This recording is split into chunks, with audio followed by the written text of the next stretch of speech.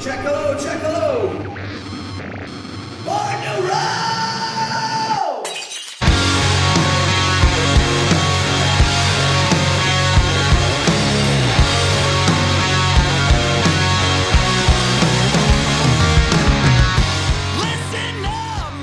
All right, everybody, welcome to another episode of Born to Roam. This week, I have the pride and the privilege of welcoming Mr. Thomas O'Keefe. How are you doing? Great. How are you doing? It's supposed to snow down here in Nashville this weekend. That's going to be exciting. How common of an occurrence is that? Very uncommon. Yeah. If it snows this much, the kids are out of school, and it's like the end of the world. It's like rioting, and grocery stores are emptied of milk and bread, and it's a mess. Everyone's drives their SUV and thinks they can drive in the snow, and they wreck. Yeah, just a lot of overcompensation. That's right, 100%. So hopefully I will avoid some of that. Well, I wish you good luck in that. We're very, very cold up here. Yes, it's an extremely Arctic day up here in Hamilton, Ontario, Canada. So it seems like you'll experience a little bit of our flavor, but hopefully not too much. No, I've been there a million times, but I always drive through there on my way to Toronto. Yes. Yeah. So do you go just from Buffalo then, I guess? Yeah, exactly. Yeah. Yeah. Okay. Yeah. Or from Toronto to Detroit, which is the one you don't want to do, because when you leave Toronto and drive across Windsor towards Detroit, when you cross into the U.S. at the Ambassador Bridge in U.S., that is the place where the U.S. trains all their customs people for the entire Canadian border from ocean to ocean.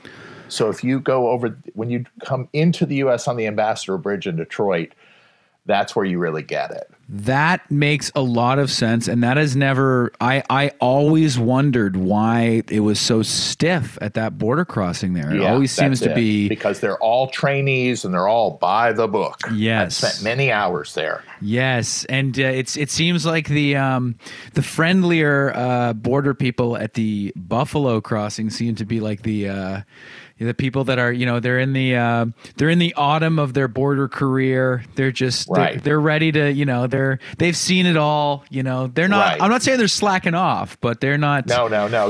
They know what's important and what's not important. They're not trying to impress any superiors. Right. Yes. Yeah. A lot of times, our bus drivers will take us.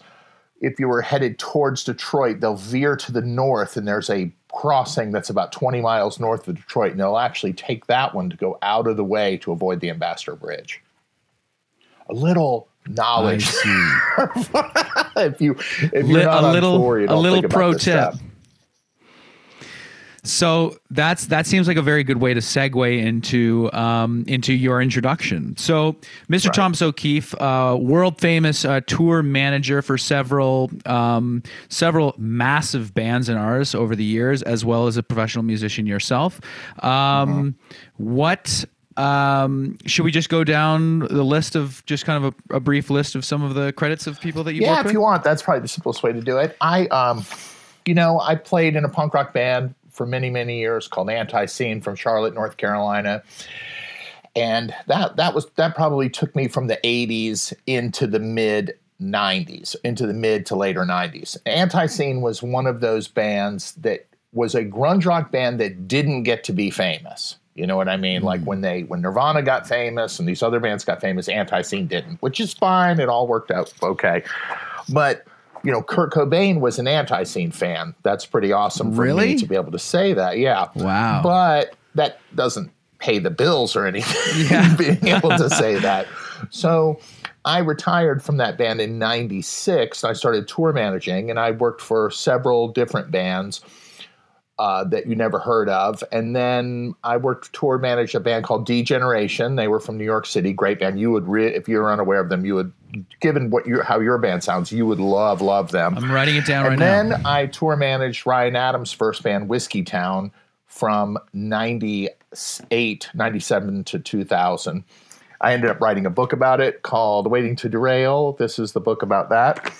And then after that, I worked with Train for 13 years, which was, when I started with them, we were playing smaller places, and I went all the way up to arenas and sheds with them.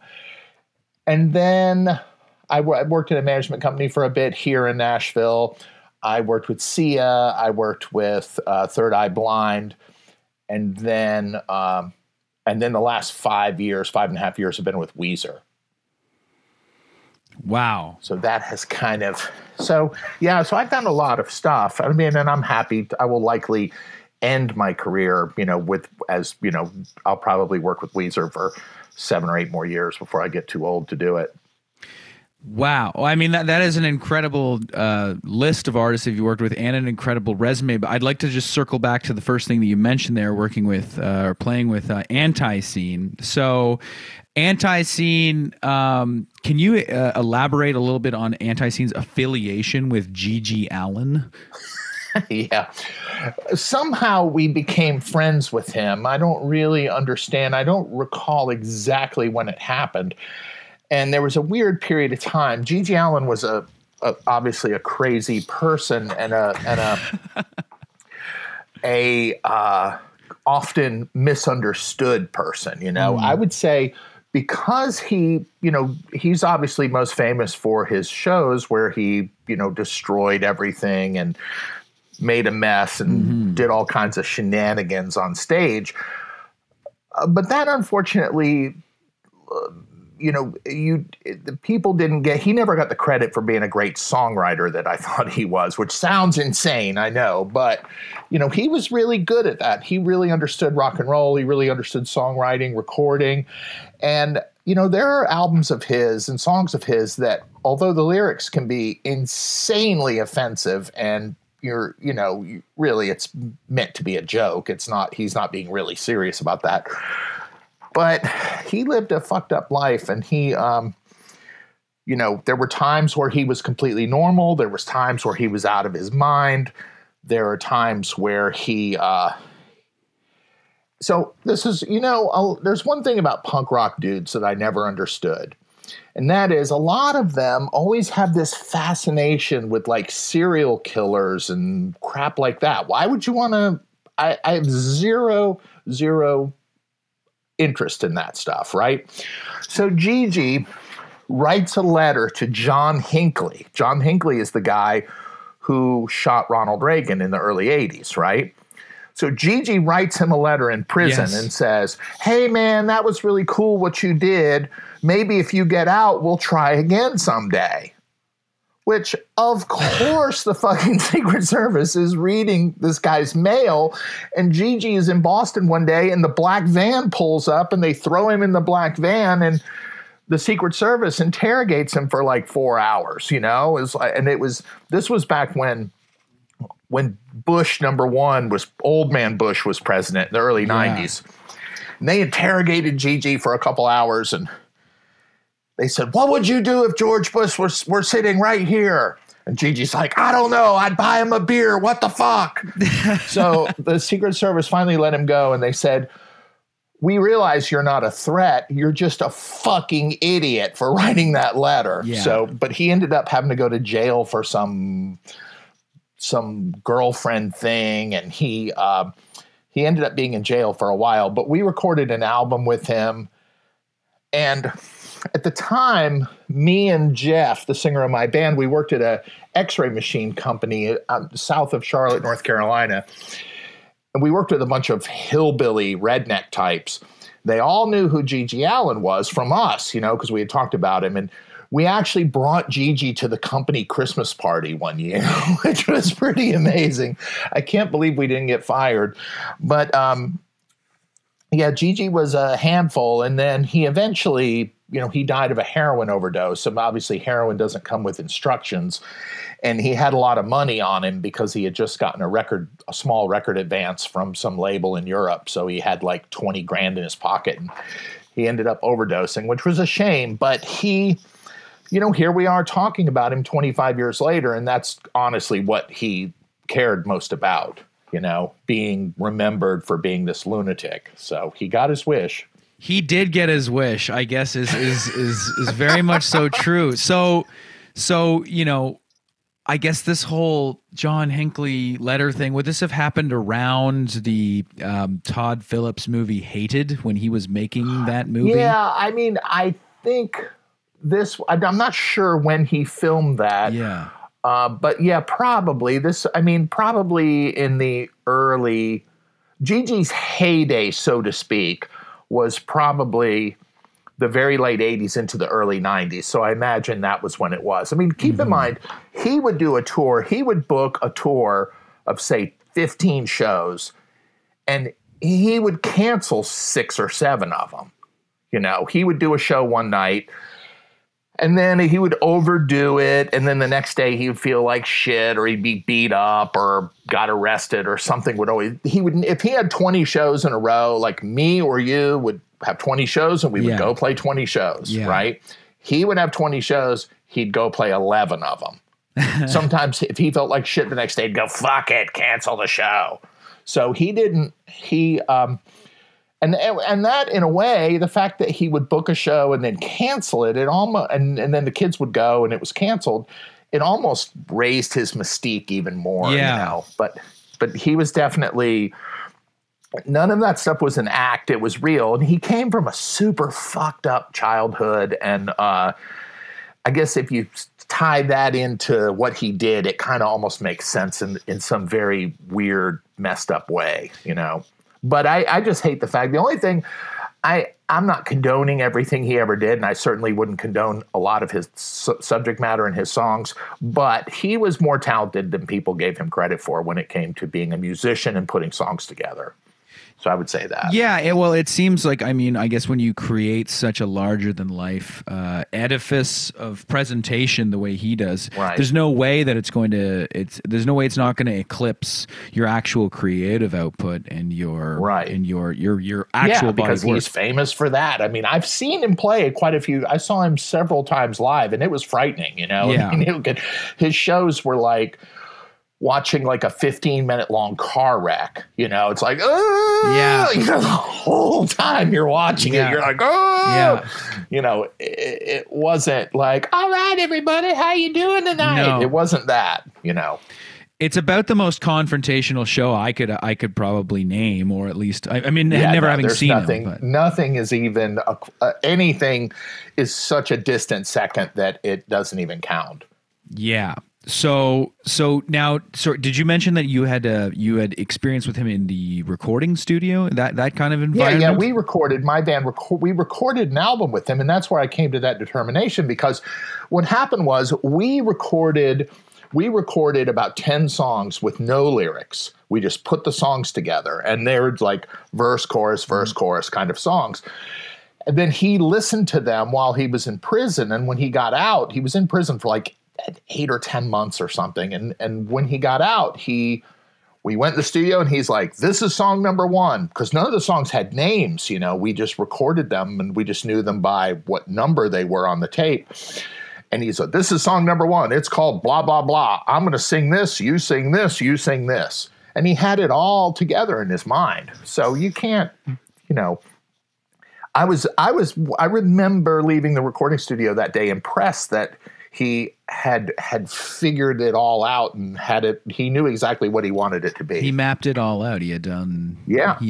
I mean, of course, when you're, you know, if I locked you in prison for 8 months and you had nothing else to do, it would be pretty easy. Yeah. You know, your girlfriend's not calling you, and you're not, you know, shoveling snow in the driveway that day. So, you're not figuring out what to cook for dinner that night or anything like that. Right. Yeah. It's whatever they give you.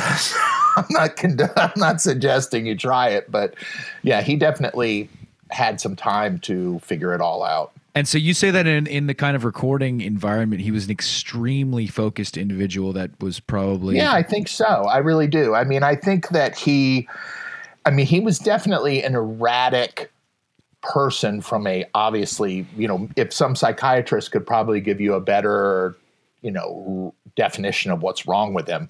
But he really, what he cared most about was he wanted to be you heard the stories about Alice Cooper when you were a kid, and you heard the stories about, you heard the stories about Ozzy, that 99% of them he never really did.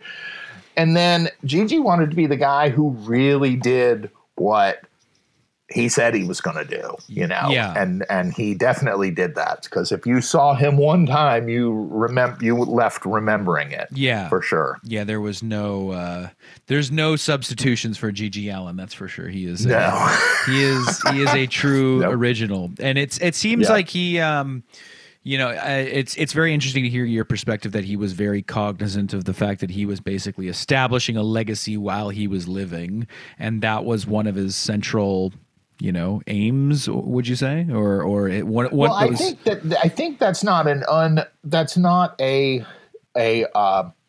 he's not the only person I have seen do that. I would say, in his own way, I would say precisely the same thing about Ryan Adams. Ryan Adams in his early infancy was building and creating this character that you know him to be, and it was a very methodical, intentional thing. He was well aware of if he did this, it would have this reaction, and if he did this, it would have this reaction, and he created this person, this character that is him. Now, I would say, if you hung out with him, that character is him, but it was definitely pre-planned and thought out and put together. It wasn't an accident. Yes. So I would say, in his own way, obviously what Gigi did and what Ryan did have no similarities other than they're essentially both rooted in punk rock. But other than that, they are two different things, but the same forward thinking went into both of them. Yes, the same consciousness of the conscious presentation of whatever they're doing, and precisely. And it's Ryan knew what he was building this thing and this image and this thing that would become what it became. It's an interesting thing that way, because it seems like you'd be hard pressed to think of two people that seem on the surface so different in their presentation between Gigi Allen and Ryan Adams. But to me, the thing that unites us all, regardless of where we kind of fall on the spectrum of our intensity, is a kind of appreciation and reverence for rock and roll history, and understanding how this mythology gets laid down, and wanting to be a part of that. Well, I mean, I think that's super important. I remember one time I was on tour somewhere in the early 2000s, and the singer of Train asked me, he said, "Man, why do you know so much about rock music history? Why do you care about that?" And I said, because anything that happens to there's nothing that's going to happen to you that hasn't already happened to Mick Jagger. So if I know what Mick Jagger did, I can tell you what to do. Yeah. You know what I mean? Yeah. You're not the first singer that ever, quit a band and put out a solo record or whatever. I mean, this happens all the time. So if you study this stuff and okay, Mick Jagger did this, Pete Townsend did this, but it was a mistake. Maybe I'll do this. There's definitely a roadmap, and you could certainly learn. There's a tremendous mountain of mistakes that bands made, especially business-wise in the 70s and early 80s, that you can, as an artist, can learn from. So of course, how would you... there's two reasons to study it. Because that's where you come from as a musician. We're all just the pieces of the puzzle that we came from. You know what I mean? I'm 57 years old. I was born in 1964. When I was 14, it was 1978. Do you think I'm a Kiss fan? Of course I fucking am. I'm the pristine age of a Kiss fan. Yeah. I fucking love Kiss. I still do. I love Cheap Trick. I love all those bands from that period, because that's what I was listening to when I was 14 years old. Because I'm the perfect age of somebody that likes that kind of music. And so inevitably we're all made up from that stuff, but we should also, as people who actually are in this business for real, you got to pay attention to what other people did to make sure you're not making the same mistake that Mick Jagger made. Yes, and there are some well-treaded highways of mistakes throughout the history pages. Right, the of rock road and to roll. hell is paved. Yeah, with many mistakes. paved with solo albums. Solo album. Yeah, you better believe it. That's a good quote. So I just wanted to circle back on the whole on your origins in rock and roll, and that's a very good point about the place and time that you're born and how you get indoctrinated into the whole tapestry of rock and roll. So you were born in 1964, you said, and right. you're from North Carolina, correct? No, I grew up in Connecticut, but I moved to North Carolina as a teenager. Gotcha. And what was your first introduction to rock and roll through the bands of the 70s at the time? Like, was it Cheap Trick? I think so. I mean, I still, somewhere on a wall somewhere in my office here, I still have my very first album that I liked, that I had, that was like mine, and it was Magical Mystery Tour by the Beatles. And I remember thinking when I was maybe I was in kindergarten or first grade, probably first grade, I remember realizing that the long-haired Beatle albums were better than the short-haired Beatle albums. Yeah, yeah. I knew that. I made a conscious decision. Yeah.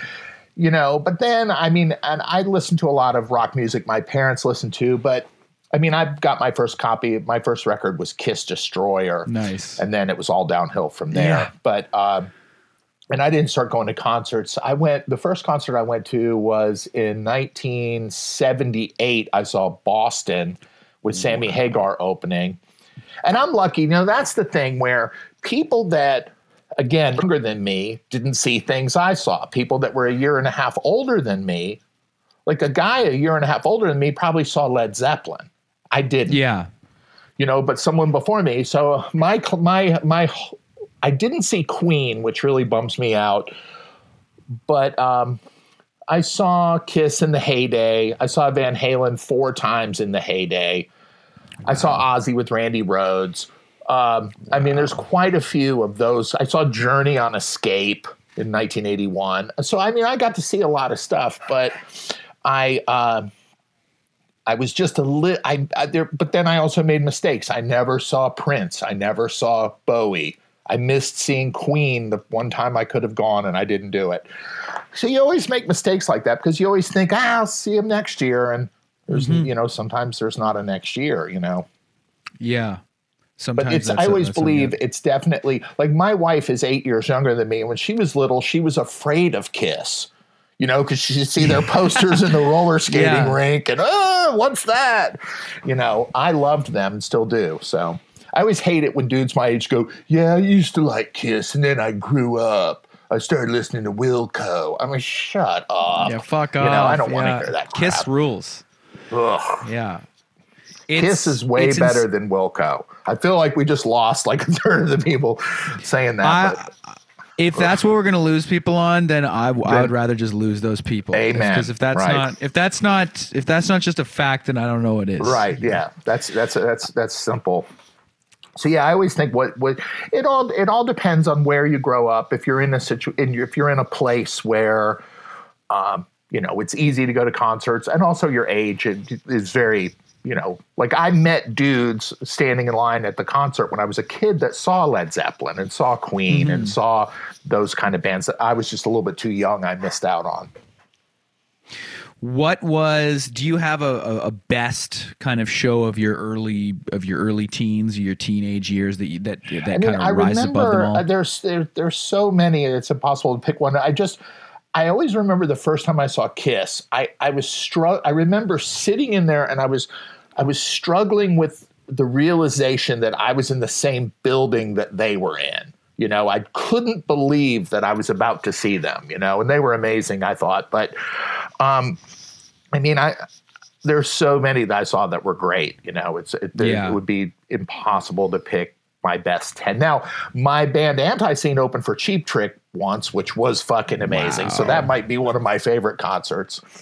And then I also managed this band called Watershed from Columbus, Ohio. And we opened I told them, I said, I'm going to get you guys an opening slot with Cheap Trick, but I have to play rhythm guitar. And they were like, okay, good. Because I had done it before. So actually, we opened for them maybe about 5 years ago. Wow. Yeah, so it was pretty great. That's Like moments awesome. like that are pretty amazing.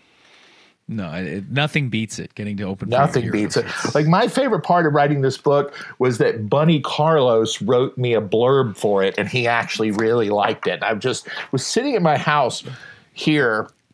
I just can't comprehend the fact that Bunny Carlos read my book. You know what I mean? It's not.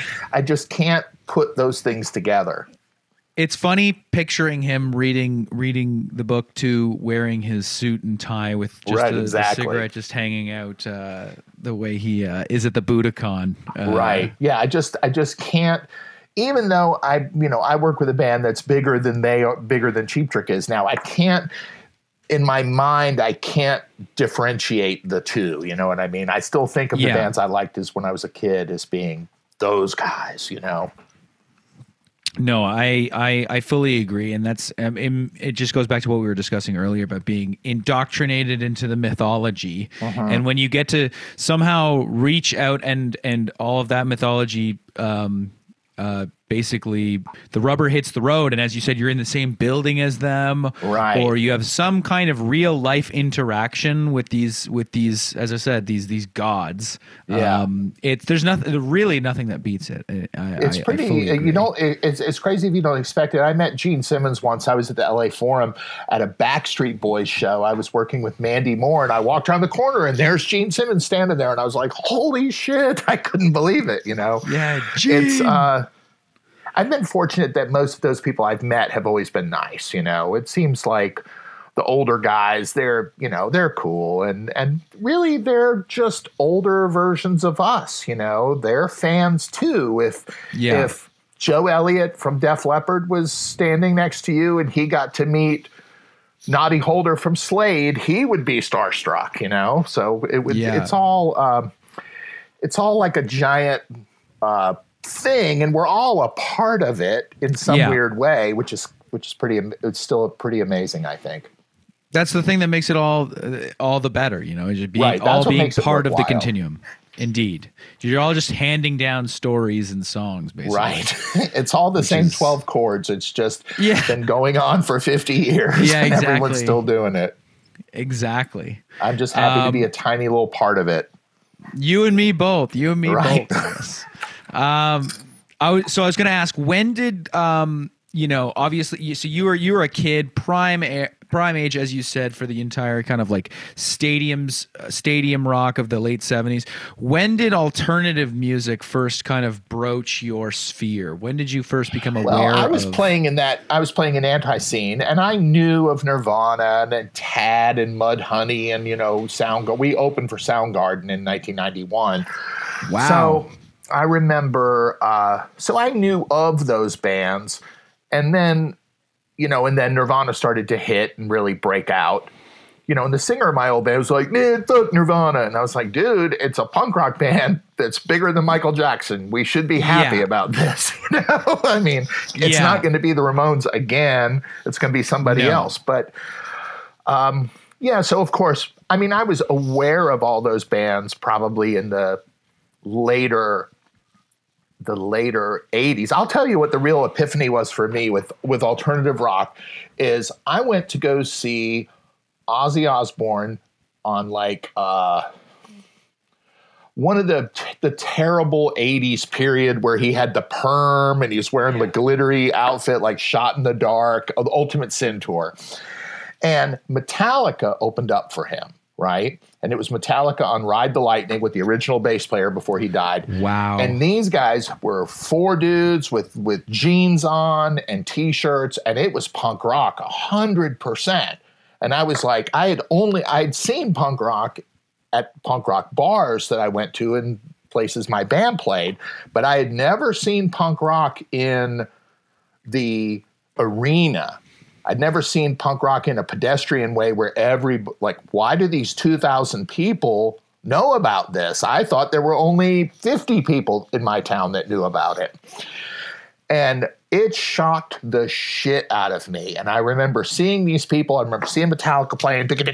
People are slam dancing in the floor of this arena.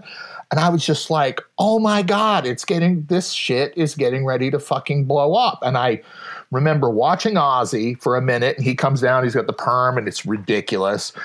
And I left, and I drove to my singer's house that night, and I was like, dude, this shit is going to fucking happen.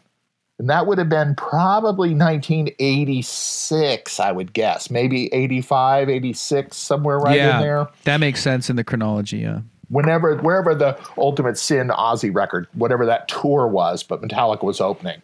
That was the moment when I saw that happen. I was like, holy shit, this whole thing, because I thought punk rock only existed in little punk rock bars. I'd never seen it so widely accepted, by an arena full of kids in Charlotte, North Carolina in the mid 80s. So I knew that made me realize it was all about to boil over. That is awesome. I heard a similar story about Metallica at the I think it was one of the US festivals, the US festivals in the 80s, and basically the same story that I think it was, I can't remember the other headliners of the show or the other artists of the show, but again, a much more maybe established and kind of polished looking band, and Metallica, right. Same era, Ride the Lightning, ripped jeans and ripped t-shirt, go on and just slay. They just destroy. And have almost a miniature Smells Like Teen Spirit moment. Right, 100%. But of metal, basically, which is a super cool thing.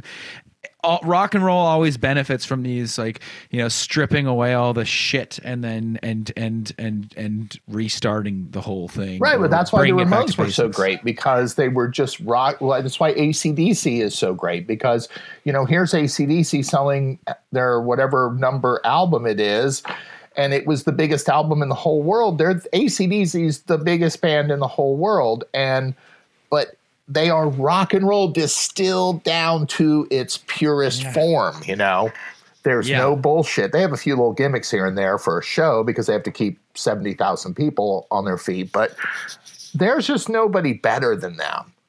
I mean, they're just 100% the real deal. I mean, he's got 10 Marshalls all cranked up. They're all really running. Those speakers on stage are all real. I have a friend that guitar tech for them, and I went backstage I went to the last AC/DC show they ever did in Philly with Axl singing. It was actually really good.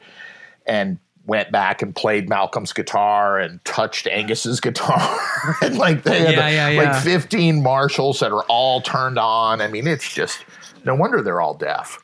Yeah, that's awesome. But it's real. It's not pretend, It's not pretend. It is the full experience with all of its danger. Yeah. No, you go see. My buddy said if you stand on that stage while they're playing, it's like 130 decibels. Like it will rip your face off. Like it's like you standing behind an airliner when it takes off. It's that loud. It will curdle your brain. It will curdle your brain, and you'll never ever be able to have children after. It will sterilize you. I mean, sterilize you with volume. I saw them. I was with Sia at the Grammys about 4 or 5 years ago, and AC/DC opened the show. And when they do those, these TV shows, these big award shows, what they do is they start the show at noon and they run the whole show and do a real rehearsal all the way through to 3:00. Then everyone will go do the red carpet, blah, blah, blah, blah, blah. And then they do it again for real, right? So the rehearsal during the day, everyone has to go to it, no matter who you are. And AC/DC was opening. And it was at the Staples Center in LA. And it was so loud, and it's an empty arena, but they're just it's the real deal. There's dust and dirt falling down from the ceiling of the arena because all the dust that settled on the beams up 100 feet up in the arena is all coming down because they're shaking the entire building. Wow. I mean, it was so loud. It was hilarious that it was that loud, you know, and they're just up Comically there loud. doing what they do. So Yeah. That is awesome. Yeah, I mean, it's just- I it's still have not seen them. oh my God, yeah. Well, you have to. Well, they're supposed to do one more round of dates, so I would definitely, wherever you got to go, I would go do it because they're the real deal. I mean, they've been playing the same. I saw them the first time the night before I turned 18. Like I was going to be 18 in like 3 hours, right, in Atlanta. Yeah. And if I wrote down the set list when I saw them the night I turned 18 and the set list the last time I saw them, it's 90% the same set because they have so many great songs they have to play that their set list really hardly changes, you know. Maybe Yeah. there's a couple, 2 or 3 new songs, but that's about it. Yeah. And so did you see them would that have been like in first? I saw them on first time few- on For Those About to Rock. Okay. Yeah. So I saw them. I didn't see them on Back in Black. I missed that. And I have friends who saw them with Bon Scott, but I never did. Okay. That was another thing where I was Just old missed enough, it. but I just screwed up and missed it. It happens. It happens. does, yeah. We just miss things. Yeah. Now here's a question. I gotta ask this because this is my favorite band of all time. I gotta ask. Did you ever see or come across the Replacements?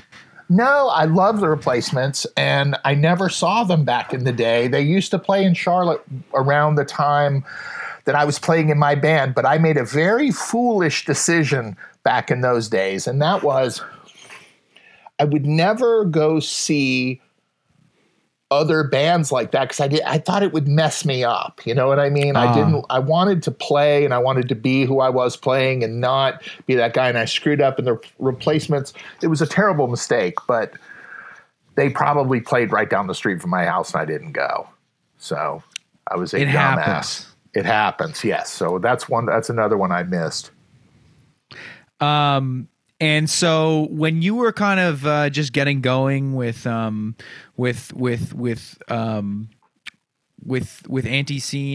what was the current climate like of alternative music? Did you say that Nirvana had not quite happened yet? Like this is the late 80s, I early stopped 90s? playing in Anti-Scene in 95. So certainly Yeah. in 91, 92, we would go to Europe and we had the same agent in Europe. So there was an agency over there near Cologne and they had some backline. We probably all used the same backline, but, we would play places, in Europe, we would play places, we might have 100 people at one show. We might have 500 people at another show. We certainly did well there. We did well in parts of the US. Helmet opened for us once.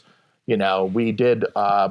We played with Soundgarden. We opened for Red Cross once. We opened for Danzig once. We opened for the Ramones a couple times. So we got to do a lot of opening slots we were the biggest band from Charlotte at the time in that kind of music. So if a bigger band was coming, we were all but guaranteed the opening slot if they were using local support. So I thought it was a great time. And, it ran its course sort of. And I just started thinking that I wanted to, there was a weird thing that happened in around 92, 93, 94. And that was the labels grabbed all the bands that were alternative rock, that were the obvious ones. Like Nirvana gets big. Okay, I'm going to grab Soundgarden. I'm going to grab Pearl Jam. I'm going to grab this band. I'm going to grab that band. So all those bands got swiped up.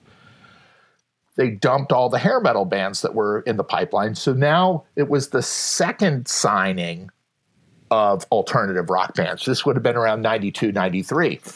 So the labels went out and they signed every band that was alternative rock, even if they had just started. Like the first band I tour managed was a band you never heard of called Lustre, Lustre. They'd played 5 or 6 shows and they got signed to A&M Records. Wow. Now Weezer got signed around that same time. And of course they're still kicking super hard, but a lot of these bands got signed. My friends in Watershed got signed to Epic Records. They only signed to Epic because Epic had Cheap Trick. And So all these bands got this second round of bands got signed very quickly, but they just threw them up against the wall. And if they stuck, they stuck. And if they didn't, they all got dropped. No second chances. Yeah. No second chances. So, the first band I worked with, Luster, they were dropped. I went out with them the summer of 96, and by fall they were dropped. Wow. So it was over. So I remember playing a show with Luster outside Toronto at a racetrack, kind of northeast of Toronto, and Mossport Park, I think it's called. We were doing this giant festival out there, and a year later, they were done, and those guys all had other jobs. It had gone, it went up and went down very quickly. So they, but of course, bands like Weezer and the Smashing Pumpkins and a few other bands got signed, and they still exist from that time period. Yeah. So would you say that the entire kind of like gold rush climate of that early 90s thing really had a lot to do with the expediency with which it all petered out, this whole, ravenous I think appetite? they used to have artist development. I mean, stop and think about what would happen if we took those rules and applied them to all the bands I grew up listening to. I mean, Kiss got big on their fourth album. Rush got big on their fourth album. Led Zeppelin didn't get big on their first album. Black Sabbath didn't get big. I mean, Styx, Foreigner, Journey, Ted Nugent, Cheap Trick, these bands, they got big on, very few of those bands from the 70s got big on their first album. Most of the time it was 3 or 4 albums in. Cheap Trick got big on their fourth album. Yeah. So if you applied those rules of, hey, you're going to make one album and you're done, there would be no Queen, there would be no Led Zeppelin, there would be no Black Sabbath, there'd be no Kiss. All that stuff wouldn't exist, because back then they would give these bands a chance. There would be no Rush, I mean, it's pretty. It sucks they didn't give these bands more of a chance to make more records, but they signed a whole shitload. They signed every band they could find back then. Yeah. It just sounds like a crazy time. We worked with a producer named John Goodmanson, who's also part of the, I think he's worked with Train as well, but John's from Seattle, and he worked with a lot of, bands that were part of the grunge thing, and Sleater Kinney. And he talks about the app. He says the same thing that you said about that entire climate, that time in the early mid 90s of just like these massive inflated budgets, but also like it could be here today, gone tomorrow, 100%. And then of course, right in the middle of that, you had the whole, DVD or the ability to upload music on the internet. I remember doing a Train album once. The album came out, and we were in New York, and we went out to some giant dinner and spent God knows how much money on dinner, and thousands of dollars, and did all this stuff. And then a year and a half later, we had a new album out, and they're calling me bitching about how much money I'm spending for us to do Letterman, to do a TV show. I'm like, if they're bitching at me about bringing a band that has sold 5 million albums, how much money are they going to give your band? You know what I mean? Like they got, I remember someone from Sony Music telling me once, we're hurting in this floor, but 2 floors up, Sony Electronics is making every CD burner they can possibly make. And it's in the same fucking building. Oh my God, that's hilarious. They're like, walk up the stairs. You guys are fucking us over. Yeah. But that was a weird time. You're right. And now it's evolved. Now we're on the other end of it. So now bands make albums, and thank God they still do. But, you guys aren't going to make much money off the album. You're going to make money from promoting the album and going out on tour, when we can do that. Yes, it's a very strange time, especially right now, February of 2021. It's very strange. Yes. I got my W-2 that showed me how much money I made last year, and it reminded me of when I played in my punk rock band delivering pizzas because it was approximately the same amount of the one I got 30 years ago. So, Oh my God. I mean, trust me, yes, there's an entire industry of people are essentially dying on the vine right now because everyone's sitting at home and it's really bad. But hopefully all we can do is kind of hope. I mean, I don't know what else to do. You know what I mean? I don't know how to do anything else. So we just have to kind of get through it, and hopefully we'll be on the other end of it and we'll get to go do stuff again. Well, I'm glad that we can have this discussion and even just kind of shed some light on the entire situation right now that's facing your entire line of work, and which is immediately adjacent to my current line of work playing. But we couldn't do what we do without the assistance of everybody that makes touring and shows possible. It's the lifeblood of. No, everybody's sitting at home. I mean, I have a million rock star friends that are sitting at home right now. They're all waiting to know when they can go back out and do this again, you know? Yeah. And I mean, it's funny because when you spend all of your time thinking about and developing skills in one vein, your ability to pivot into something else is not the greatest if you spent your entire life. Well, that's the problem with this, is because if you are playing in a rock band, you're used to that life. I'm used to that life. I don't own this. This is as good as it gets. You know what I mean? I don't own a suit. I'm not fucking learning how to code. What am I going to do? I don't know. I mean, I was kind of hoping to work for like 6 or 7 more years, you know, and maybe be done with all this stuff. And, I don't know. It's pretty hard to change careers at 57, you know? I mean, it's hard to change careers at any time in your life. So I don't know. I mean, I'm just going to wait it out and see what, hopefully we'll go back to work this summer, I hope. Well, there seems to be lots of promising, or at least there's some optimism on the horizon. There's 100%. Yeah. Right? You know, it's like everybody's still optimistic that this summer, especially later in the summer, is going to be kind of things will start opening up and start happening. Yeah, and you guys have had a change in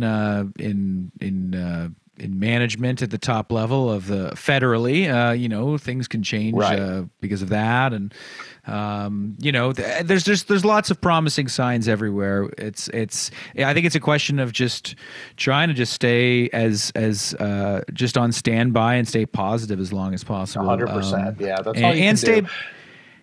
Yeah. It's a hiccup. It's a huge hiccup. 5 years from now, 10 years from now, we'll all be talking about it. Oh, remember that? It sucked. Blah, blah, blah. Yeah. But I hope that, I mean, the fear is that, you know, some people are not going to come back, you know, like I wouldn't know who's going to unload our trucks next time we have an arena show? Where are all those stagehands that work at the Molson Amphitheater in Toronto? Where are they going to be? Where's those catering people at the amphitheater? Are they still working, or what are they, you know, who's it going to be? I don't think anyone truly knows how this is going to pan out. So I think we're all just kind of waiting, and hopefully in the next few months, the situation will sort of evolve into a much better one.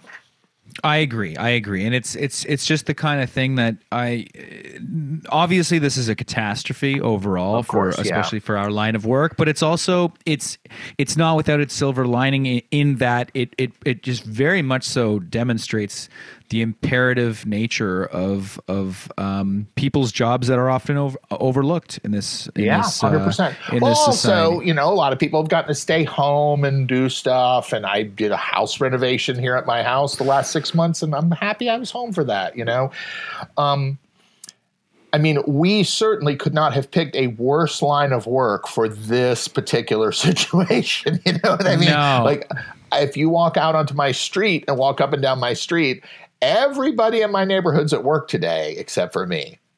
You know, so I mean, Yeah. we definitely we nailed it in terms of picking Yeah. the worst possible job for Yeah. this mess. But We again, went hopefully straight to it'll be hell. over. We win No. the prize.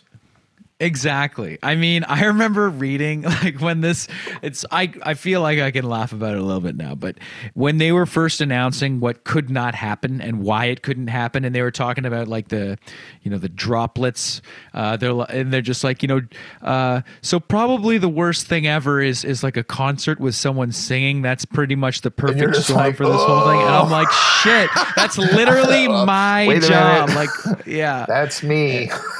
Yeah, and there are many photos of like the droplets of my, of me Right, singing yeah. very hard on that microphone. I'm not with whispering. kids this close to you. Yeah, right. just in my face. I'm like, yeah. Right. Well, this Super Spreaders would be a good band name, I guess, at this point. Yeah. Oh, I'm sure somebody's grabbed it already. Oh God, yeah. It's too early for that joke, though. But soon, Yeah, exactly. someday, like they're getting their act together someday. now. Someday. It'll be like the Dead Kennedys. It's just like, Right, yeah. a little bit later on. So I wanted to ask you a couple band-specific questions. Okay. Rockstar Supernova. Now, this wow, was a that's show. good one, yeah. This was a show that me and my friends watched when we were in high school and were fascinated by it. For anyone that's unfamiliar, Rockstar Supernova was basically a reality show where members of and I think I can remember some of them off the top of my head. I remember Jason Newsted was freshly out of Metallica, right? Right. He was on bass. Yep. Who was on guitar? Oh, Gilby Clarke, right? Gilby Clarke, yeah, Guns N' 100%. Roses. Yeah. Who was on drums? I can't remember who was on Tommy drums. Lee. Tommy Lee from, Yes. damn, how can I forget? Tommy Lee's on drums. So yes, it's Tommy Lee, Gilby, the guy from Metallica, and it's basically, it was sort of an American Idol-esque sort of show, except they reversed it. It's this pretend band of three dudes who were Tommy Lee, Motley Crue on drums, Gilby Clarke from Guns N' Roses on guitar, and Jason Newsted on bass. And they're this pretend band that's looking for a singer. So so what they did was they had this whole TV show and it went on and on. Excuse me, and it was very popular, did really well. And then at the end, the kid singer, who was this guy named Lucas Rossi from Toronto, actually, he becomes the singer. So they go, it's the grand ending of the show, and Lucas is the singer, and here's our tour dates. So we're going out on tour in 6 months. So here are all the dates. So boom, boom, boom. Everyone's sitting at home and they're watching TV and they're like, oh shit, I'm going to go see Rockstar Supernova in Chicago, blah, blah, blah, blah, blah. So they buy some tickets. Well, then the band goes in the studio to make an album, right? And they make this album, and Butch Walker, my friend Butch Walker, produces it. It's really a great album. There's really great songs on it. Then they put the album out. Well, why do you go to rock concerts? To hear a band play songs that you know, right? Yeah. Why would you go to a rock concert of a band that you've never heard their album? You see what I mean? They got the cart before the horse, sort of. So the album comes out. Nobody takes it seriously because it's a fucking reality TV show band. Yeah. Right? The only place it gets played is in Toronto and Detroit because Lucas is Canadian and the Canadian radio stations are always looking for Canadian artists, right? Yeah. Because of the rules they have. So we go out on the tour. Nobody knows any of the songs. Like, imagine if you went to a rock concert and you had no idea any of the songs. Like, that's what was happening. And it was terrible because actually the album was good, but more people bought the tickets than bought the album. People were buying the tickets because they knew the band from the TV show. So when it came time, so the band goes in the studio, makes the album. In the process, they decide they part ways with Jason Newsted. And when it comes time for the band to tour, they get my buddy Johnny Colt, who was the original bass player of the Black Crowes. He was in Train with me. So they get Johnny Colt to be the bass player. So Johnny's like, hey, man, you should come out with me and do this tour. I was sitting home doing nothing. So I was like, sure. So we had 100 So we did like 25 shows, and the shows had no walk up. You know what walk up is for you kids at home is, you know, if your band sells 200 tickets for your show next week, the walk up is how many people buy tickets the day of the show that say, hey, it's nice outside, I'm going to go see your band. We had no walk up because they were afraid that the people that had bought tickets weren't even going to come because they had bought the tickets like a year ago. And they bought the tickets because it was a reality TV show band. They weren't buying the tickets because you want to go see a band you like, right? So it was super fucked up. But we did the tour, and I get to hang out with Tommy Lee every day, which is pretty awesome.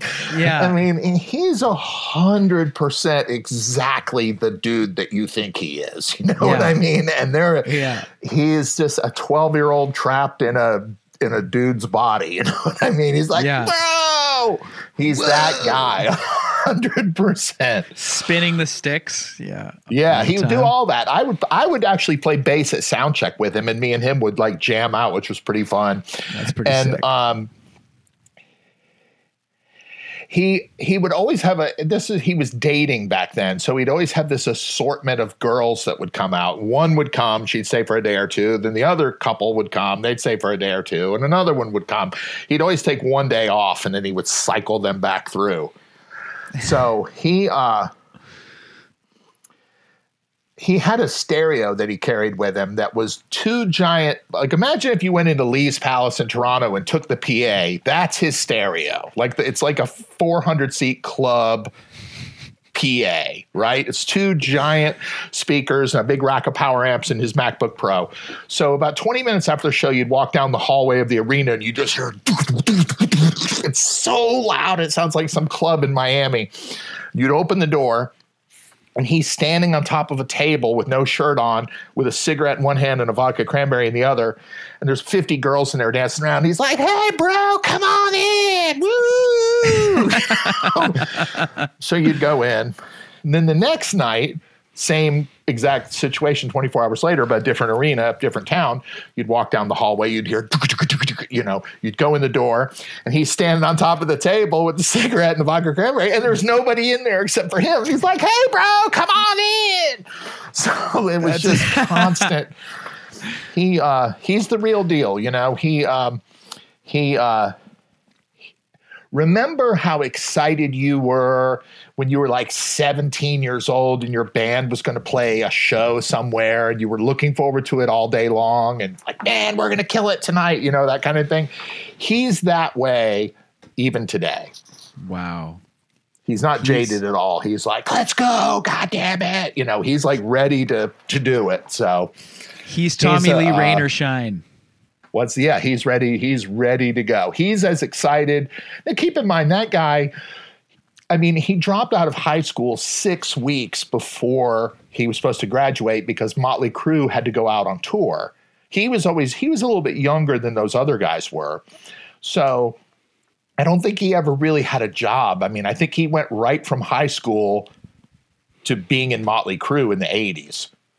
So wow. It was pretty full blast.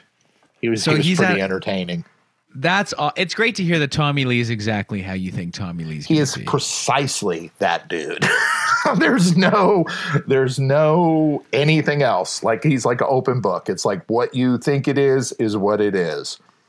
Now I have to ask, and it's totally understandable if this is off limits information, but was there a reason stipulated by Mr. Jason Newsted for leaving the camp, or was it similar? I'm not 100% sure, to be honest with you. If I knew the answer, I would tell you, but I think they just didn't get along. Maybe that's kind of the vibe I got. He made he was on the TV show and he was on the album with them, but I think something may have happened during the making of the album. I'm not sure. Yeah. But I never met him because by the time I was in on it, Johnny was playing bass for him. That just sounds like just such a surreal situation there when you have basically this like you have big venues worth of tickets that are being sold, yet nobody's Right. familiar with any of the music because at the time the tickets were purchased, there was no music per Right. se, and Right. so it's you all have this completely anxiety. backwards. Yeah, it's all backwards. It's all super strange, and there's a lot of fear about how the whole thing's going to land. So, what were those shows like, where you have venues full of people coming to see a band who they don't know one single song by?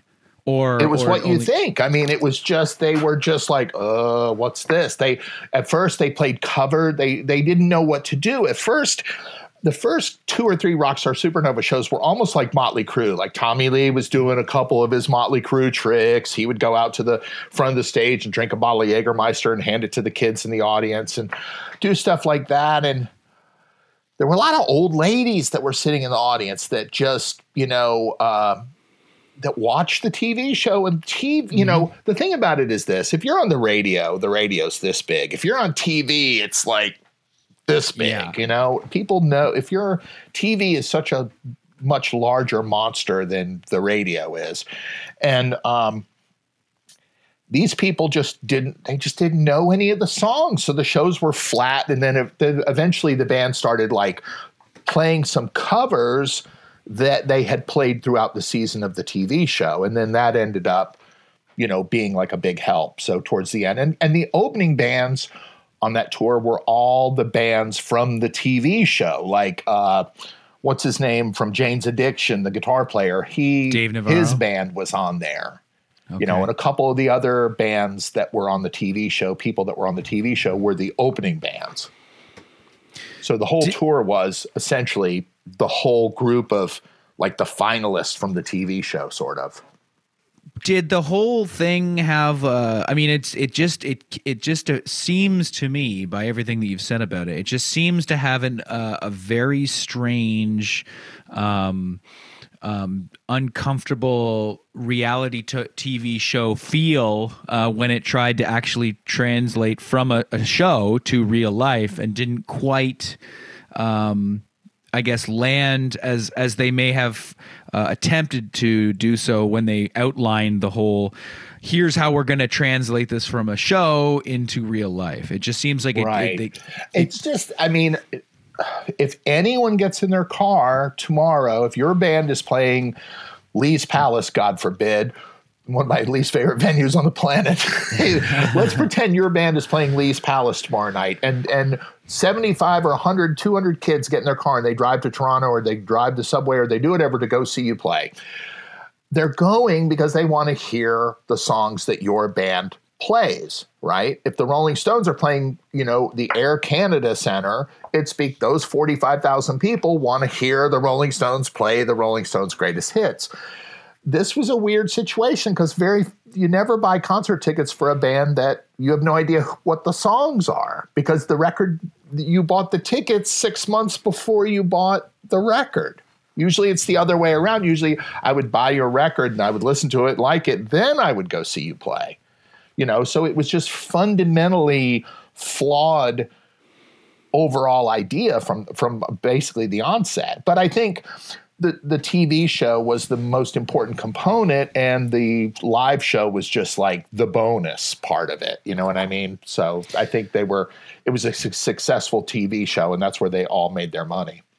So what, and I guess it goes without saying that at the conclusion of this tour, there wasn't much else booked for. No. For Well, rock. actually, they went to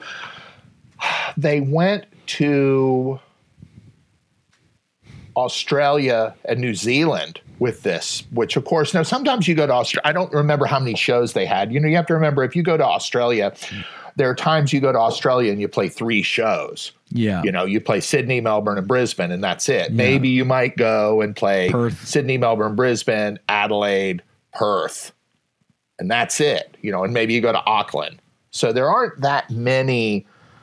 I think they went and played like 3 or 4 Australian shows and maybe 1 in New Zealand. But then that was the end of it. Yeah. I didn't do that, though, because at that point I was out. Train was busy again, so I had to go do that. And so that brings me into my next question. I had a couple questions about the whole Train thing because John Goodmanson, our mutual, or I guess another fella from this universe, has kind of instilled me with a fascination with that band. So what's it like having or I guess tour managing a band that has a song that's as big as that Drops of Jupiter song? Like, what is it like in the arena reliably when they play that song? Or it was Well, I mean, it's, you know what it is it's like pouring gas on the fire. You know what I mean? Like, you know, I started with Train on their first album tour. I did the first tour with them where they were playing. We played Lee's Palace on the first tour that I did with them. That was our Toronto show. So we were playing small 300, 400, 500 seat places. Maybe in a couple cities they were having, 500 people show up, 600 people, whatever. But I remember hearing Drops of Jupiter as a demo tape in the van one day, and I was like, holy shit, I could hear it playing in my brain like 6 hours later. And then we had a tour booked for when that album came out, and the song exploded, and then the tour sells out immediately. So now we have to go do all those shows, even though they're all sold out. So it really, I mean, when it's working, it's awesome. There's nothing hits. I have a friend that says hits fix everything, and if you have a hit, it solves every problem you might have. I mean, it blows up, everything gets big, there's next thing you know, instead of 10 people standing out behind the bus at night, there's 50 people standing out behind the bus or 100 standing out behind the bus if you're playing clubs. And it's a great big party and everybody's thrilled and everyone's happy. And then about a year later, of course, as you know, the money starts to roll in.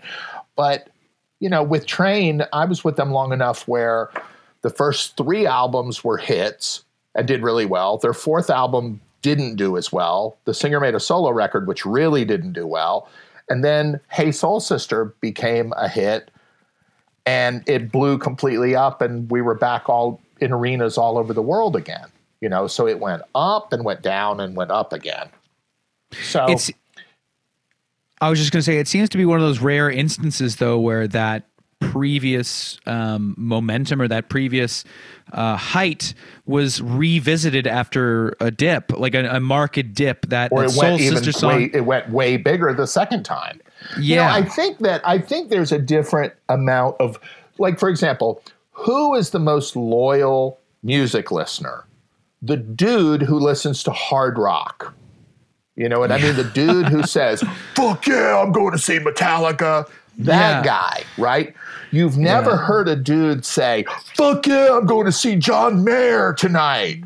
You know what I mean? Or, "Fuck yeah, I can't wait to go see the Counting Crows," or Matchbox 20. It's going to be awesome. You know what I mean?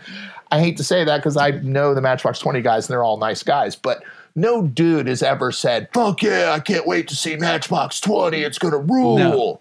No. That dude goes because his girlfriend likes them. You know what I mean? And she's going, so he's going. If your girlfriend goes to see Matchbox 20, you'll go with her. If you're going to see Judas Priest, she'll stay home and go out with her friends. Right? Yeah, exactly.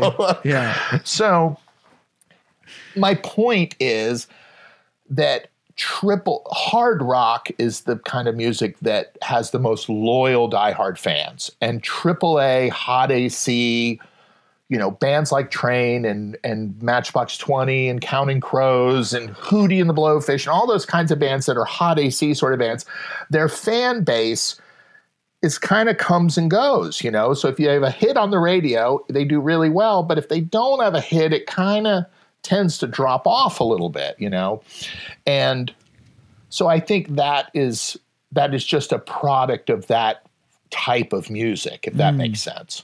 Whereas hard rock and punk rock and hard rock and heavy metal and groups like that tend to have that dude is going to see Metallica regardless of what their new album sounds like. Yeah. You know what I mean? But the girl in the cube listening to Mix 107 isn't going to go see John Mayer next time around unless she hears a new song on the radio and knows to go. Yeah. You know what I mean? Comes with the territory. it's a different level of overall music loyalty. Now, I'm not suggesting those bands don't have large diehard fan bases, because they do, course. but the bigger amount of people are very kind of come and go sort of people, if that makes sense. Yes. No, totally makes sense. So out of the other kind of artists that you've worked with, and the last thing I kind of wanted to end off on, and I really appreciate all of your time here, Tom. Oh, yeah, happy to do it. Love these anecdotes, and especially the GGL stuff was great. So I just wanted to ask if there's any kind of highlights as a veteran tour manager of the highest caliber, as you are. What you don't have to mention any names, but any good stories come to mind. And again, I appreciate that's a bit of a vague question. I get asked it sometimes, and I kind of blank up. But is there anything that comes to mind that you can share with the Well, I mean, world? I think that when it's working, it's amazing. You know what I mean? Like, I remember, I told this story recently. I remember being with Train at a baseball game. At the Pittsburgh Pirates were playing a baseball game, and Train was playing in the field after the game. And the Pittsburgh loses. There's like 35,000 people at this baseball stadium. They roll the stage out. Everybody stays, and because Train's playing this like after the baseball game sort of concert. And it's time for us to go on, and we're way over like in the third base dugout area. And it's time for us to walk across the field to go to the stage. So the band, most of the band and a couple of the crew guys are walking ahead of us. Me and the singer are kind of way behind. So they're shining these big spotlights on the group in front of us. Me and Pat are kind of walking. They don't realize it's him, you know. So we're walking, and the crowd's cheering, and there's cameras going off, and the guy's like, "Ladies and gentlemen," you know, doing all that, building it up.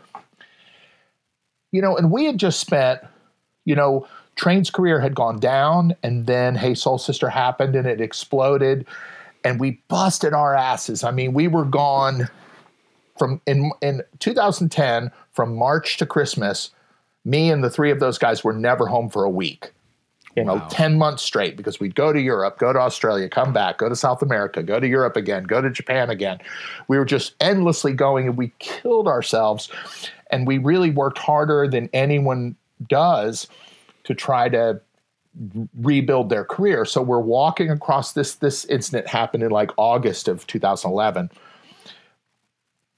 And Pat looked around, and he just looked up, and he saw all these people and all this stuff. And he just looked at me and goes, "Dude, how did this happen?" And he would never normally ask me a question like that. And I thought about it for a second. I said, "Dude, it's because we fucking busted our asses, and we did everything we were supposed to do. We did everything we needed to do, and we just worked and ground it out and earned it all back." And you know, so when stuff like that happens, when you're busting your ass to try to do something and you achieve it, that's pretty awesome, you know.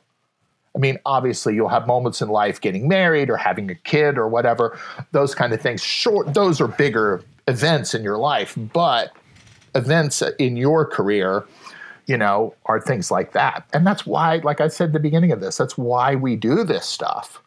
I don't give a shit if I sold one book.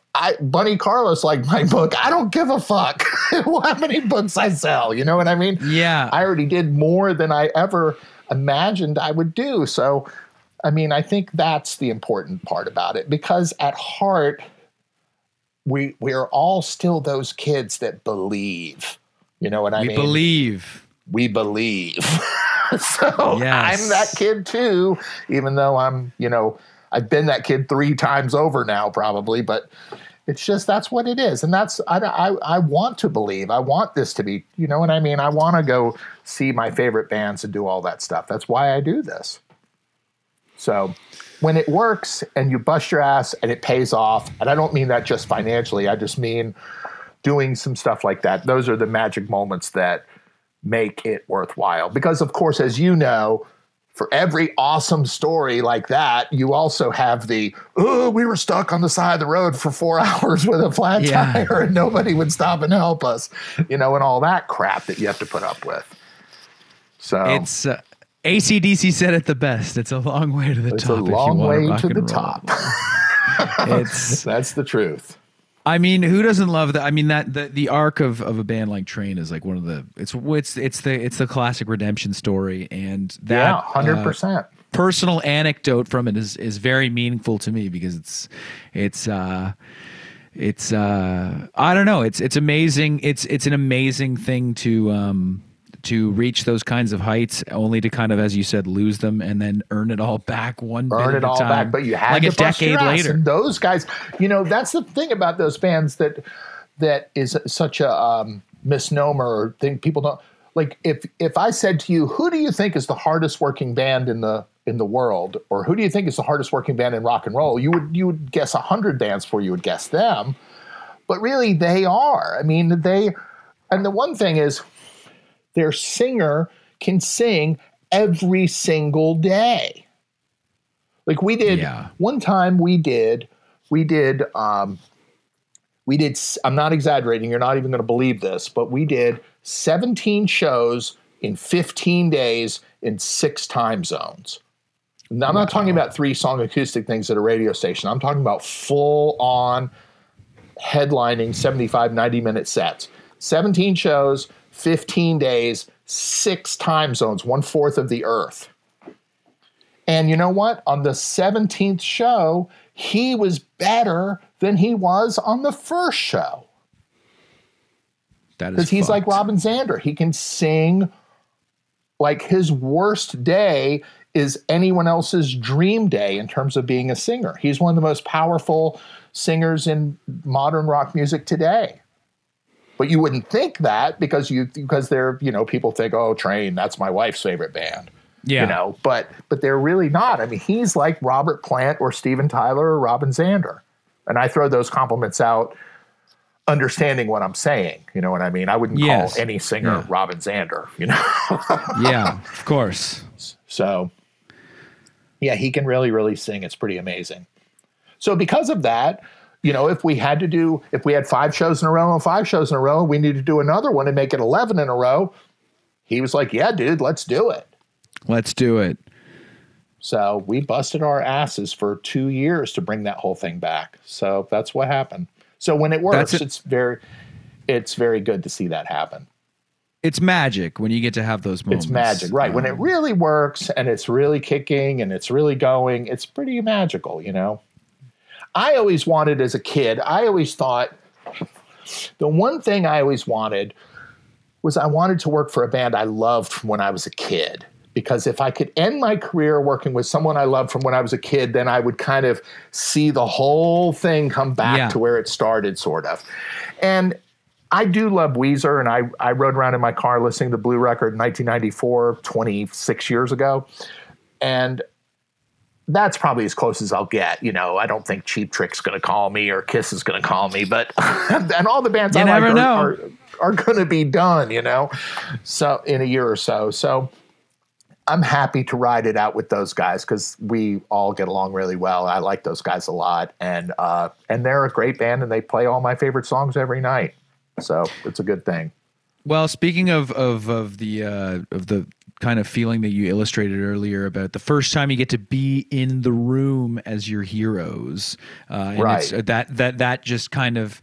That physical fact is so overwhelmingly amazing. I had the same feeling the first time that I saw Weezer when they were I think it was my 14th or 15th birthday, but they played with the Pixies, and same kind of feeling of like, oh my God, that's Patrick, right? It's like and we just did a giant tour in 2018, 17, and 18. We did like 50 shows with the Pixies. Yeah, again, they're so pretty awesome. Amazing. They have no set list, and Charles, their singer, has a giant piece of paper about this big, and it has about 50 one-word song titles on it.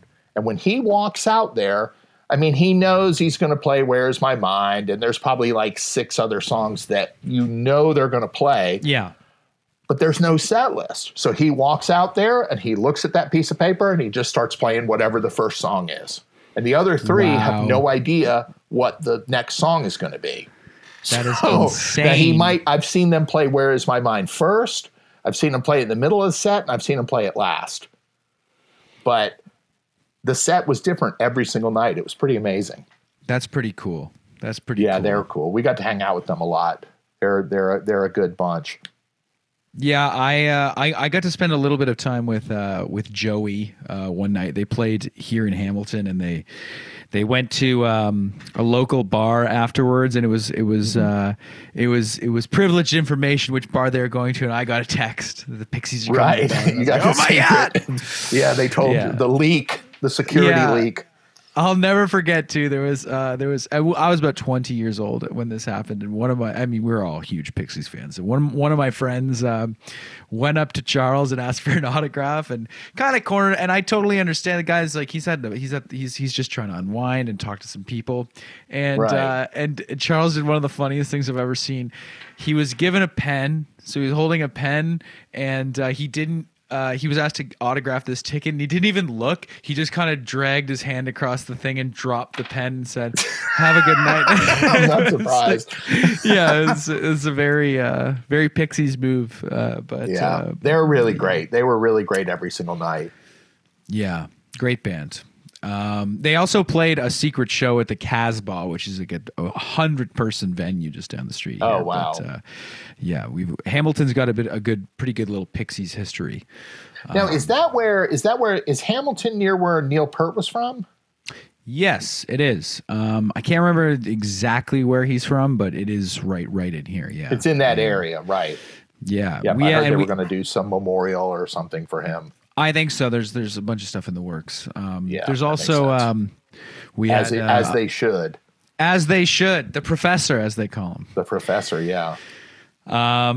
Anyways, that's the end of my questions, Thomas. But I had such a good time talking to you. Me too. I always love to talk about rock and roll. Rock and roll's all there is, man. It's all there is. Yep, that's my favorite. So hopefully we'll be back out this year. Hopefully we'll do some. Hopefully we're playing in Toronto this summer at the. I think it's where we're supposed to do some dates. We have a show that we're doing a tour this summer called Hell Omega. It's Green Day, Fall Out Boy, and Weezer, and we're supposed to play in Toronto. I suspect at the place where the Blue Jays play sometime in August. So hopefully we'll get to do it. Well, that would be fantastic. If you guys are here, I will be there, and we'll have to meet up. All right. Well, definitely so. Yep, that'll be cool. Yeah, but hopefully, I just hope that hopefully we go back to work. That's what we all want to do. So that's what we need to do. Well, here's hoping that's sooner than later. And I just wanted to say quickly that again, you've got a fantastic book out called "Waiting to Derail." And is there anything else that you'd like to plug for the listeners? No, that's it. This book came out in June of 2018. Of course, some shenanigan news came out about Ryan in February of 2019.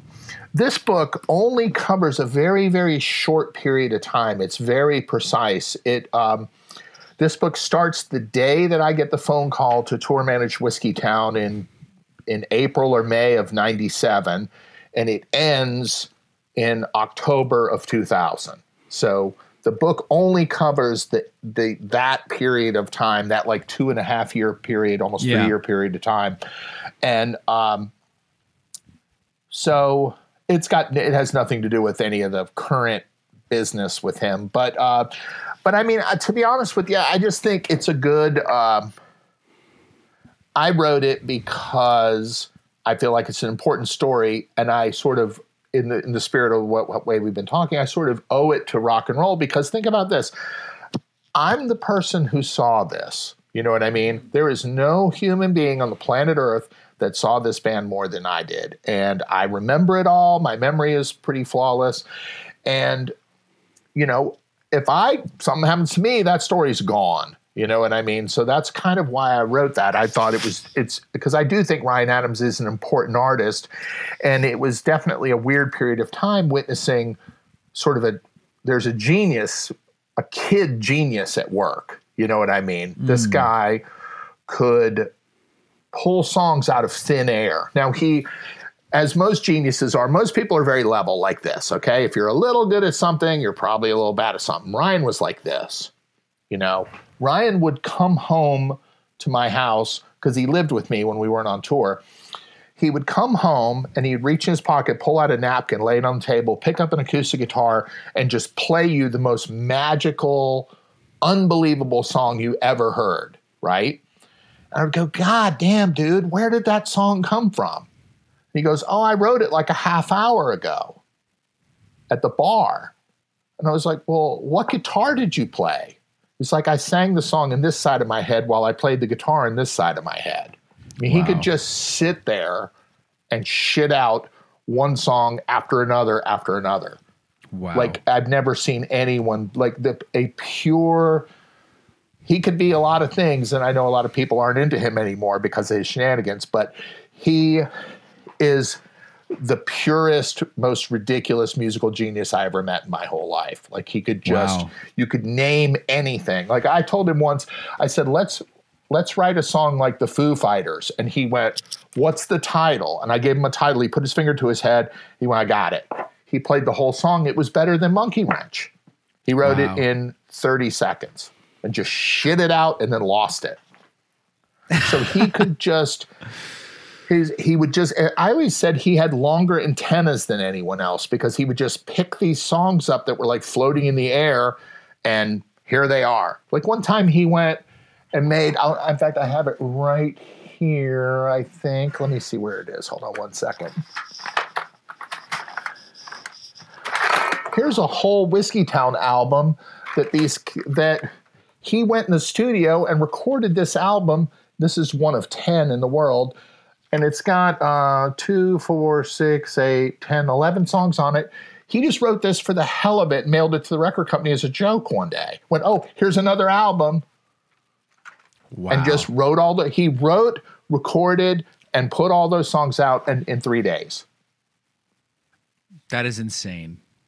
And just said, here's another album, just for the fun of it, completely, really for the hell of it, you know? And it was just, now granted, you know, we stepped off the bus one morning in Aspen, Colorado, and he looked up in the sky and said, what the fuck are we doing at a ski resort? And I was like, dude, Aspen, Colorado is a ski town. You didn't know that? I mean, who doesn't know that? So, you know, there were times where his geography skills were pretty horrendous and his understanding of subjects that he's not interested in is pretty terrible, but he'd pick a banjo up and go, blah, blah, blah, blah, blah. When did you pick up a banjo? I don't have one. I just play one every once in a while if I see one. Wow. And he's shredding on it, right? Yeah. I mean, it's just, he's really just an insane musical genius. And so witnessing, that's really what the book is about. The book is about this kid who is a genius and the first handful of people, myself included, who realized it. Who realized that and are basically... Because I knew that wasn't normal. I knew that when he was writing whole albums, you know, every single day writing 2 or 3 songs and putting whole albums together in a week, that's not really normal. Yeah, a lot of bands struggle and toil and spend time and work hard to make records. And the ease in which the songs just, oh, here's another song, here's another song, here's another song. It's almost like voodoo or something. You know what I mean? It's just hard to describe. So that's what the book is about. That sounds awesome. I mean, that just sounds like an interesting firsthand account of a pretty unparalleled talent and atypical. Yeah. It's definitely a astounding. Like you just couldn't believe how talented he was. But at the same sense, you know, the other part of it that's so odd is, you know, he's a punk rock dude. He has a Black Flag tattoo, you know. So here's all these guys playing, listening to Wilco and Sunvolt and all these alternative country bands, and then they go see Whiskey Town and Ryan's smashing guitars and ruining the show. And I understand why he's doing it, because it's punk rock, you know what I mean? But these people that are like Wilco fans are like, why did he destroy those guitars? I don't understand, and it's because his band was a punk rock band that was playing alternative country music. It wasn't an alternative country band at all. It was a punk rock band. So you might go see them one night and it might be amazing. Like you couldn't believe how good it was. You might go see them the next night. It might be terrible, like terrible, terrible. You might go see him the next night and he smashes a guitar and walks off 10 minutes into the show, and I can't collect the money because we didn't play very long. Yeah. So it was always, and you never knew which it was going to be. So it was very much like the Replacements. You might go see the Replacements back in the day. One night you might see them and they were amazing. The next night you might see them and they were in the audience and the crew was up on stage playing Kiss songs and they're in the audience drunk. Yeah. And would never play. Yeah. And would make their crew band go up on stage. So they were very similar to I certainly believe to some extent that Westerberg and the Replacements were certainly a model for him, Yeah. Yeah. So if you listen to Avenues off Stranger's Almanac, which is the Whiskey Town album that we were touring, if you listen to the song Avenues off that album and then go listen to Skyway by the Replacements, yeah, a couple similarities. Some borrowing. Some similarities for sure. I just remembered the name of the Replacements roadie band that would play when the Replacements were in the crowd, and their roadies would play. The band was called Jefferson's Cock. Did you ever read the Bill Sullivan book by the? No, I really want to. Lemon Jail. Yeah, he's a good dude. I know him from those days because he had a Raleigh connection. His brother. Bill Sullivan's brother owned a pretty, like Raleigh is where the college in Raleigh is NC State. That's right in downtown Raleigh. And Bill Sullivan's brother owned the coffee place that had been there for like 30 or 40 years. And Bill Sullivan lived in Minneapolis and ran a bar called the 400 Bar that holds 400 people. It's in downtown right near the Prince place. I can't remember the name of that place. First Avenue? Yeah, 7th Avenue. First entry. Yeah, First Avenue, 7th Street or whatever. Street, yeah. So it was somewhere right near there. But yeah, that book is really good. You should read that. He was me with those guys. Yes. Like he was in the RV when they destroyed the RV. Yes. When they played Toronto, and then the Replacements would always carry paint with them. So back in those days, these bands would tour and you'd go in the dressing room and you'd go, "Hey man, can't wait to see you guys again someday, blah, blah, blah." And then your band would show up a week later and you'd read it, right? Well, the Replacements would carry white buckets of paint with them and they would paint over all that shit just to be assholes. Oh my God. So apparently there's a famous story where they were drunk and fucked up and they were leaving Toronto and they actually drove right past your house on their way to Buffalo. And they got into the paint in the RV and they started cracking open these gallon jugs of paint and throwing it all over each other. And then the American Customs guys were like trying to search the van and the van was torn out. I think they took the toilet ripped the toilet out of the floor of the RV and threw it out onto the QEW. Oh my God. Like between Toronto and Buffalo. So it's in that book. That's my favorite band of all time.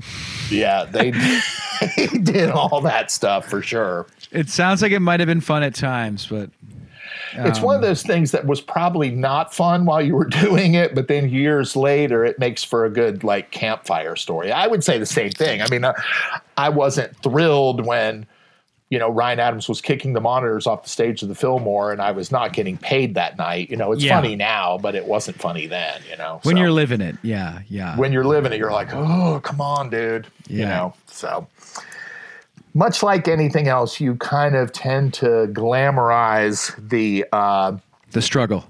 The struggle, and you remember the good parts and you mentally block out the bad parts. sports. Yeah. Saves And you some thank money on God. therapy. Thank God for yeah, that. Thank Yeah. God. Thank God you don't remember everything. Yeah, exactly.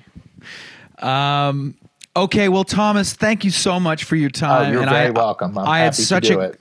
such a great time talking to you about, and relating to you about just being two kids in rock and roll, and that's really what it's all about. And trying That's what it's all about. trying to rub shoulders with your heroes while you can, and just enjoying right. this thing that thank God exists, rock and roll.